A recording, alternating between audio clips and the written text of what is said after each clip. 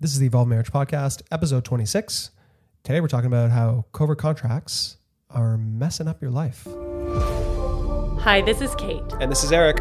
And this is the Evolved Marriage Podcast, where we have fun with growth and connection. Thanks for joining us. All right, let's go. Hey everyone, welcome back. Hello, Eric. How are you feeling? I'm trying to do this new voice. It's a radio voice. I like it. I'm going to speak like this the whole time. This is Kate McDougall live on the radio. How are you feeling, Eric McDougall? I'm feeling good. I'm feeling giggly now that you're going to do your radio voice for the rest of eternity, which I love. Is it sexy? I guess in the right situation, it could be. We could try it. We have to try it. Yeah. No. How does this feel, Eric? All right. That feels so good. I'm feeling good. I feel like I have a lot on my plate. I feel like I'm managing it well. I feel accomplished, yet like there's much more to come in this season, which excites me. Yes. How are you feeling? Always ready for a new challenge. Not me. Oh my gosh. I was saying you're always ready for a new challenge. Not me. I don't like change. I hate change. It's very uncomfortable. You like less challenges? Less challenges. Don't ask me anything new. I'm feeling very excited. I'm going to see a homeopath tomorrow to try and get my anxiety on track. What does a homeopath do? Like help you talk to aliens? Yeah. No, I already know how to do that. Right. No, a homeopath, they like what she's going to do. She's going to look at my blood and not actually look at my blood. She's going to make me, eventually she's going to look at my blood. She's going to look at my diet and my lifestyle and just see if there's anything other than my brain that might be causing anxiety. So, but this like ever never ending anxiety. So I'm excited. I'm excited to see what will come of it. This is a new journey for me. I've never actually spoken to a homeopath before. So I'm just excited for like this new experience. I don't know what will come of it, but we will see. We do things so naturally that we wash our laundry with nuts. Okay. Everyone makes fun of me for my laundry nuts. It's amazing. They're called Echo nuts. We got nuts all over this house. I'm gonna put the description in the description box. If you want to buy my nuts. So today we really want to be touching on covert contracts, right? Covert contracts made famous in Dr. Glover's book, No More Mr. Nice Guy. If you haven't read it, it's a great book. But he talks a lot about this idea of the nice guy syndrome and how these covert contracts play out in our lives. And there's three main ones, right, that really come up when we're being a nice guy. And we're using kind of the term nice guy because it's made famous by Dr. Glover, but this also falls into sometimes Kate's territory as well, right? So sometimes women do this as well, this idea of kind of being a nice girl, if you will. We're going to try saying nice people, but we may say nice guy. When we say nice guy, we're talking about all genders. Right. Yeah. So do you want to mention the three kind of main contracts? Yeah. These covert contracts that we have? I would love to, Eric. I love it. So the first one is if I'm a good person, then everyone will like and love me. So if I'm showing up in a way that I think I should be showing up, there's no reason for people not to like me. I'm perfect. So that's the first. And that when people don't like you, it's a problem for you, right? Like it doesn't make sense in your life because you're like, I'm a good person. What? Everyone should like me. Yeah, I did everything right. What the heck? Yeah.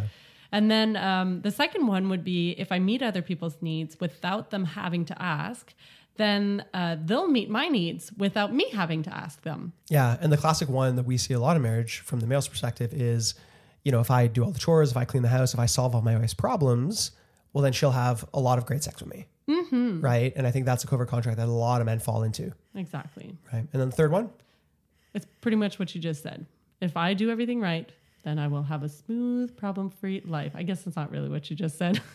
It's all good. Yeah. So this idea that, if I continue to go through the motions, if I do everything that's socially acceptable, that problems shouldn't come up. And when problems do come up, it means that person is doing something wrong because I am doing everything right. Yeah, I showed up. I did everything right. Yeah. So it's this kind of major lack of responsibility around that one. Mm-hmm, right? Definitely. So how would you say these play out in our marriage, right? If we're using real-time examples, how do covert contracts show up in our marriage?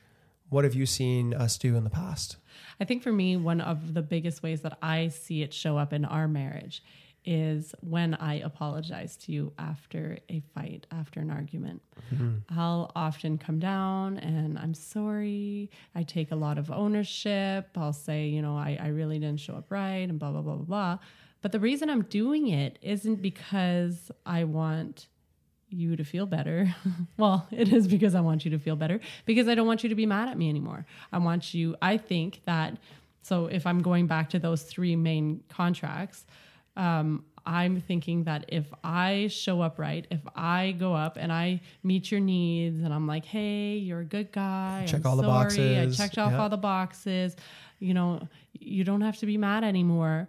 And then you, most of the time, are still angry because I haven't even given you the time to process or whatever, or you're hurt and you're allowed to be. But my expectation is you won't be anymore. Then I kind of look at you and I'm like, you know what? I apologize. This is your flipping problem now. Like, get over it. And when you're over it, come and see me. Because I've tried. I came, I apologized. I said I was sorry. I took ownership. You're still in a pouty mood. When you're over it, come see me. So that's me not taking responsibility. That's me coming in and thinking that I'm doing this for Eric, but I'm really not. I'm not actually showing up properly. So that would be one of the biggest examples that I can think of in the marriage for us. Yeah, I think at some point in our marriage, I did kind of all of these, right? For a long time, I wore the good person mask, right? The nice guy mask. And I think a lot of times in the past, I was kind of taking care of all your needs, right? I was making sure the house was clean, the bills were paid, the finances were taken care of. You literally had nothing to worry about. And the idea in my head was that if I created this life for you where you didn't have any problems, that somehow at any point you would just be giving to me sexually. And I think, you know, as I kind of go deeper into this idea that I'm talking about, a lot of times, you know, your nice guy tendencies of this idea of if I do everything right, I'll have a smooth, problem-free life.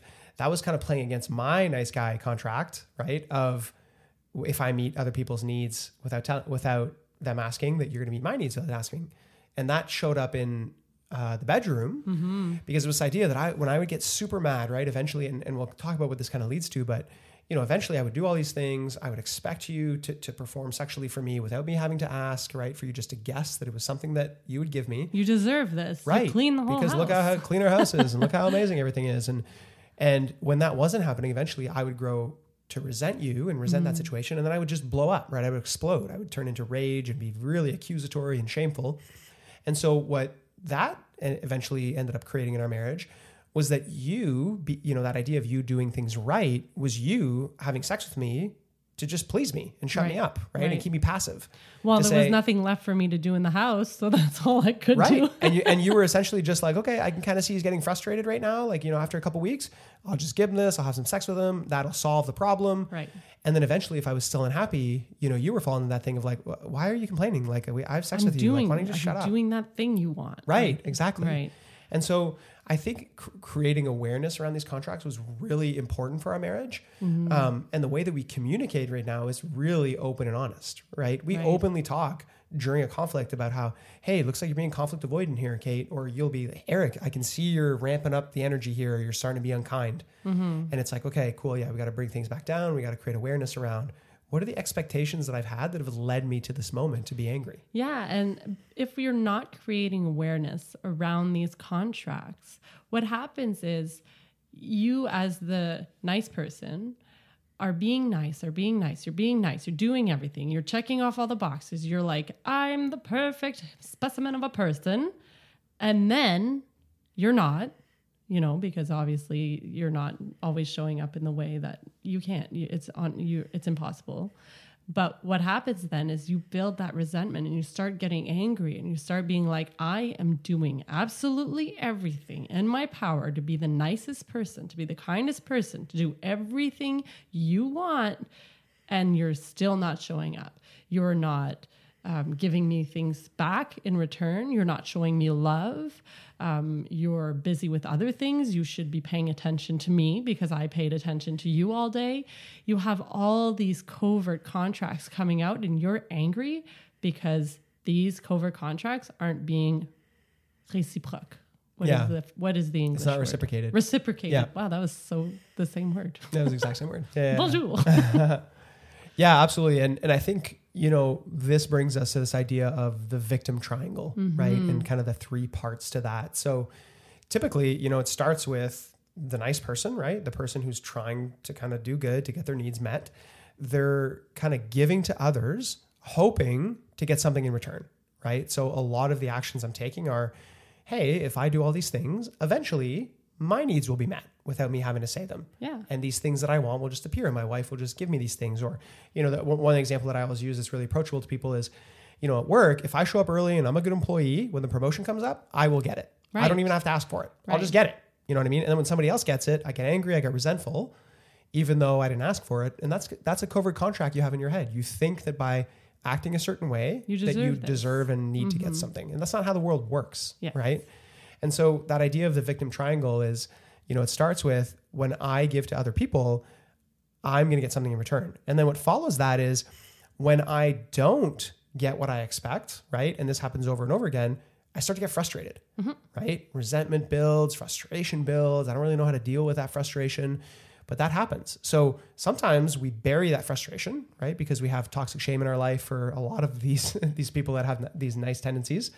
It comes from a place of, no, don't worry about it. Don't cause a problem. Don't talk about how you feel. Don't talk about your frustration. Just bury that and continue to do nice guy tendencies, right? And then what happens? Try to be nicer. Right, exactly, right? No, just keep burying this. You shouldn't feel this way. I'm you should nice enough. Yeah, I need because to be nicer. this is not what the nice person mask, right, is. So you're not going to open up about how you're frustrated about something. That's what a bad person would do. And I'm a nice person. So that frustration starts to build. And then eventually the third part, right, of that victim triangle is when that frustration builds, eventually it comes out. And it doesn't come out in a healthy way, right? This is weeks and weeks, sometimes months, even years of buildup that comes out in massive amounts of rage, passive aggressive behavior. There's pouting, there's shaming, there's blaming, but it's just this really aggressive behavior, which is the opposite of being nice, right? So because we're constantly keeping this in and we're repressing it, it's building within us. And we talk a lot about this on other episodes, right? This idea of the pressure cooker. Right. And how that was happening for me in our marriage. It's very predictable. You start seeing like, oh, wait a minute. I see what's happening here. Like, you thought this would happen, didn't you? Like, if you did this, you thought that would happen. And I can see why you would be frustrated because you expected that to happen. And I understand that, you have these expectations of me, but understand that I'm human. I don't read minds. I don't know what you want. So it's very important for you to tell me what it is you need and be very specific about it. And I'm always open. I'm here for you. I want to listen to you, but I can't guess what you want. So thank you for sharing that with me. Thank you for being open and honest and telling me that this is, the story going on in your head, but I really need you to be more clear with me. Yeah. And I think a lot of times the blockage of people being clear, being open and honest about how they're feeling, what their needs are, right, comes from this belief that they don't deserve it, right? Deep down, they were probably raised in an environment where they were made to feel shameful, like they were a bad kid, a bad human being, and that stayed with them. Yeah. So oftentimes, these tendencies, these nice guy, nice girl tendencies come from that place of toxic shame of, well, I don't deserve any of this. And in order to cover up that shame that I feel within me, I'm going to go out and, do a lot of amazing things for a lot of people and get their validation to feel good. And, inherently on the outside, there's nothing bad with serving others and getting validation for it. No, and it can actually be a very healthy thing to serve others and to do kind things for others. There's a lot of good in that, but you have to be careful of where that kindness is coming from. Am I doing it as a self-fulfilling thing, a way to validate myself, or am I truly doing it as an act of service, as an act of kindness? And maybe this is a good place to get into 3 ways that you can get away from this kind of behavior. Yeah. So as most of you guys know who've been, listening to Kate and I, we're all about awareness, right? Which is super important to bring these things to the conscious level, to bring it to light, to talk about it, to be open about it. And the first thing is really to start to be open and honest and identify some of these covert contracts that you have, right? Out of the 3 main ones that we mentioned at the top of the episode, right? Which one is showing up in your marriage, right? This idea that, if I do X, I will get X. Or, hey, if I don't cause any problems, eventually I'll live a life free of problems, right? This idea of what things should be like. Right. And this is really, what we want you to think about is, what is the story going on in your head that's creating a lot of this building frustration, this building resentment, Right. And I think for us in our marriage, sometimes the resentment comes from that expectation that we have of each other, which is unrealistic. We were talking about how this used to happen for you on weekends, right? One of the contracts we used to have in our marriage was, on a Monday or Tuesday, Kate would kind of, we'd be practicing dinner together and she'd be like, hey, I'd love to like head to the beach at like 9 a.m. on Saturday. And I'd be like, sure. Like I'd be in the middle. I wouldn't even think anything of it. I'd be like, yeah, cool. That sounds great. Yeah. And we wouldn't talk about it at all. Yeah. Right. We wouldn't make plans for it. We wouldn't bring it up again that whole week. 5 days go by, 6 days go by. And then on Saturday morning, right, you could see things were kind of moving, kind of weren't moving. And then things would start to build. 9 o'clock would go by, 9:30 would go by. I get in panic mode, like, hello, start we're to get supposed angry. to be going to the beach. And what we eventually realized was that Kate would have this story in her head, like, I said we want to go to the beach and it's not happening. Yeah. So this is your fault. Like I opened myself up. I said what I wanted. I said it one time. Yeah. And you didn't help me create it. I remember everything. And then so we had this great conversation about like, hey, like, number one, it's hard for me sometimes to really be focused and listen in these moments while I'm making dinner, but we need to continue the conversation outside of just that single moment if we want to create things. Yeah. Do you still want to go to the beach? What is our plan for getting to the beach? What is your task that morning? What am I going to be responsible for? This is how we're going to get to the beach. Yeah. These are all conversations that we should have been having the 5 days in between the first conversation. Totally. So number one, right, to move away from this is you want to identify what's the story in your head. What does that covert contract look like for you that starts to build some of those, anger, resentment, whatever. What are you currently doing in your life that might be a covert contract? And then the second thing we want to be doing, we talk about a huge difference between caretaking and caregiving, right? And caretaking is this idea that that this used to happen in our marriage when, I did all these things for Kate. I took care of everything that she had going on in her life. So she should be happy. And then I related me as a human being, right? Those codependent tendencies of, hey, I'm a good husband if Kate is cared for and is happy about it. Right. And so that was caretaking mode because I was doing all these things. Then when Kate would come home and she'd be angry about something at work. Or I wouldn't notice, or I wouldn't, have sex with you in the evening. Exactly. To say thank you. And I started to get angry at you. And I was like, you're not appreciating me. You're not, and like, Eric, I have my own life. I'm sorry. Like I was busy at work today and I did all these things. Right. And so we want to go into caregiving mode, right? Which is this true deep caring, where now the reason I care for you is just because I want to look myself in the mirror at the end of the day and say, Eric, you're a man that cares for his wife. Yeah. And this is what you're going to do. Showed up exactly like you would show up as a level 10 husband. Yeah, exactly. Listeners, you may be like me and you need kind of like, well, okay, how do I do this? Because this is very complicated. You actually write out, what does a level 10 wife look like for me? What does it look like for me to show up as my best wife, like as being the best wife I can be for Eric? This is how you're going to understand that you're caregiving instead of caretaking, because these are the things that I'm doing for my husband, because this is how I want to show up as my level 10 wife, versus this is the things that I'm doing for my husband so that he will love me and care for me and maybe buy me flowers once in a while and maybe let's go for a walk tonight. There's a big difference between doing it because this is how I want to show up as a wife versus doing it because I want something in return. This, in the simplest terms, is what actions are you taking, right? So number one, you have this story in your head, this covert contract that you're creating constantly. Mm-hmm. Well, how is that story being put into action in your life? You want to create awareness around these actions that you're having, right? Mm-hmm. So an example, right? When I had that covert contract that if I clean the house and I take care of all our finances and I take care of you, that at the end of the night when we went to bed, you would just kind of drop my bones and take care of me. Well, the actions that I was taking was I would come to bed, I wouldn't say anything, I would just lie there, and then I would wait. And after 30 minutes, if nothing happened, I would start to get accusatory. I'd get angry. I'd get, resentful. And so that was an action that I was taking based on the story that I had created in my head. Right. And as you're cleaning, you can be thinking, whoa, whoa, whoa, whoa, whoa. Here I am cleaning. And in my head, I'm like, ooh, yeah, I'm going to get looked tonight. Right. Look at me. If Kate comes home and sees this. Yeah, 100%. So become aware of those thoughts. So the third part, right? So we want to understand the story that we have going on in our head, right? This covert contract. We want to think about what actions we're taking based on the story. And probably the most important part that we want to do now is we want to think about how those actions we're taking, right? How those behaviors are hurting people. Mm-hmm. And this can be the hardest part for us because this goes against, right, this nice guy, this nice girl identity that we've created. Right? Some of us never want to turn that rock over. Some of us have really negative relationships with feedback. Mm-hmm. We don't want to hear what our partner has to say. So we avoid asking these type of questions, right? One question that I remember asking you very often when I was kind of trying to grow was, how are my actions impacting your experience of the marriage, right? Negatively and positively, right? What actions do I take when, you feel like you're having a really positive experience of our marriage? What actions am I doing when you feel like you're having a negative experience of our marriage? It's so important to create awareness. And I love the conversations. Eric brought this kind of conversation up in our marriage. And he'll often ask, what is something you want me to start doing? What is something you want me to stop doing? And what is something you want me to continue doing? So these might be 3 really easy questions to ask your partner. And the more you ask and the more you check in and the more you have these conversations, the easier it will become for your partner to honestly answer.